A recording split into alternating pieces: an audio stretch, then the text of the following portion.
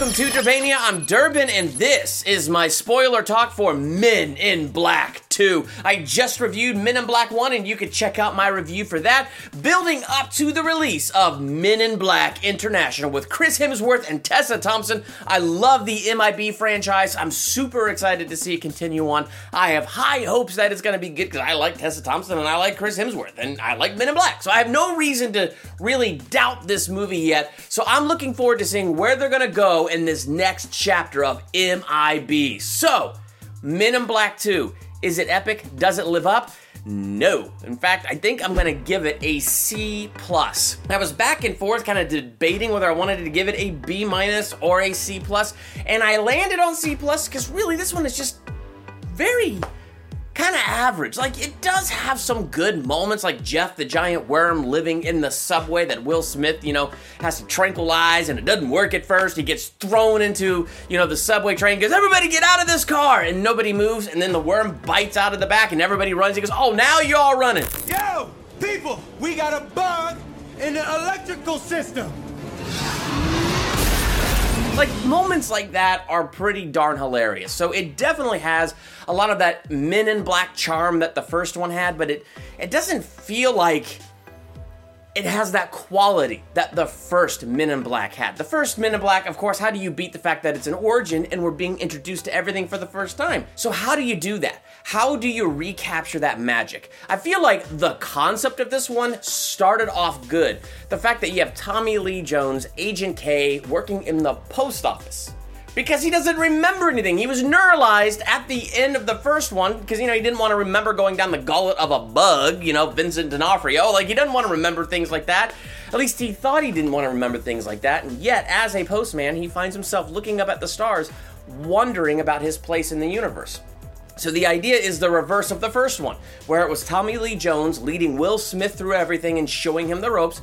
The idea now is to reverse this and have Tommy Lee Jones being the guy who is seeing everything again for the first time. Let's go put it on. What? The last suit you'll ever wear. Again. And the thing that starts off good about that is where Will Smith is very, big in his comedy. Tommy Lee Jones kept that straight-facedness in his comedy. So it's hilarious to see his reaction to Frank talking in the back seat, and he just keeps this calm demeanor. It's hilarious when he enters MIB station and everybody's like, welcome back, eh? And he just calmly, thank you.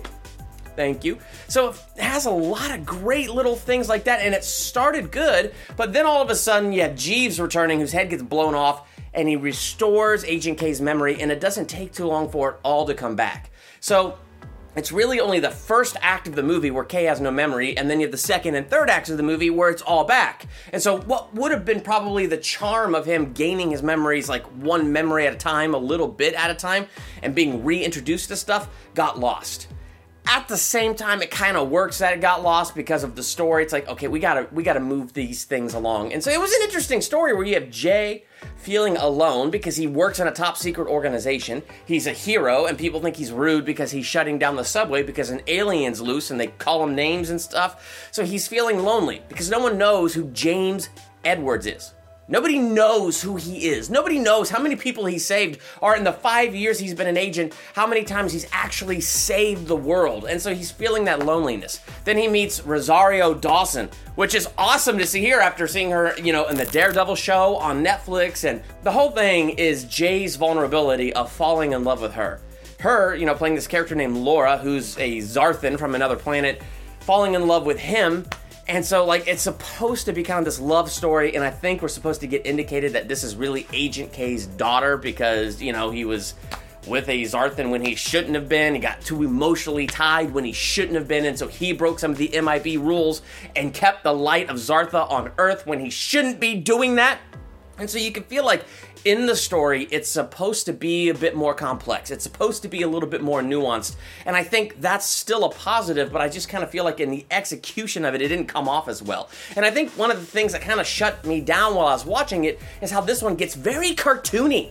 I mean, there's a scene where Kay first gets his memory back and he goes to help Jay, and he does this kick where he leaps off the ground, and it surely looks like he's on wires, and he kicks this dude in the face and then lands slowly.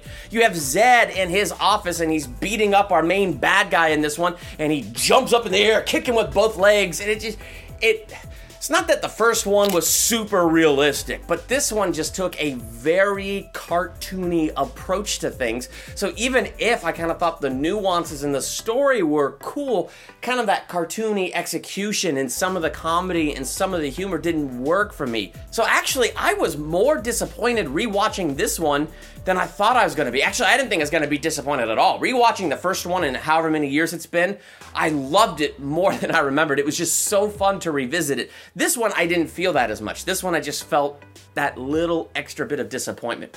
Is it still worth watching? Of course. It's part of the Men in Black franchise, and we're building up to the release of this brand new one.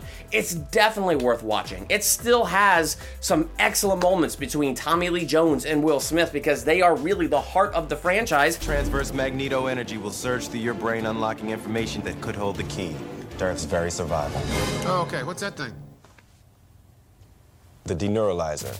And I feel like through this whole franchise, they really keep that going. So no matter what's going on around them, I feel like those two continue to be the characters that they're supposed to be, and they do a fantastic job at it. So worth checking out, yes. But for me, just average, and I was slightly disappointed, C+. What do you think of Men in Black 2? Am I way off base? Should it be getting a much higher grade? What are your thoughts on this movie? Let's talk in the comments. And while you're there, hit that subscribe button to become a Durbanian. Hit the bell by the subscribe button so you're notified when I drop my review for Men in Black 3. Then when I drop my review for Men in Black International. And when I drop ranking videos, theological analyses, trailer reactions, you'll be notified when it's all here. I'm Durbin. Thanks for checking out Durbania.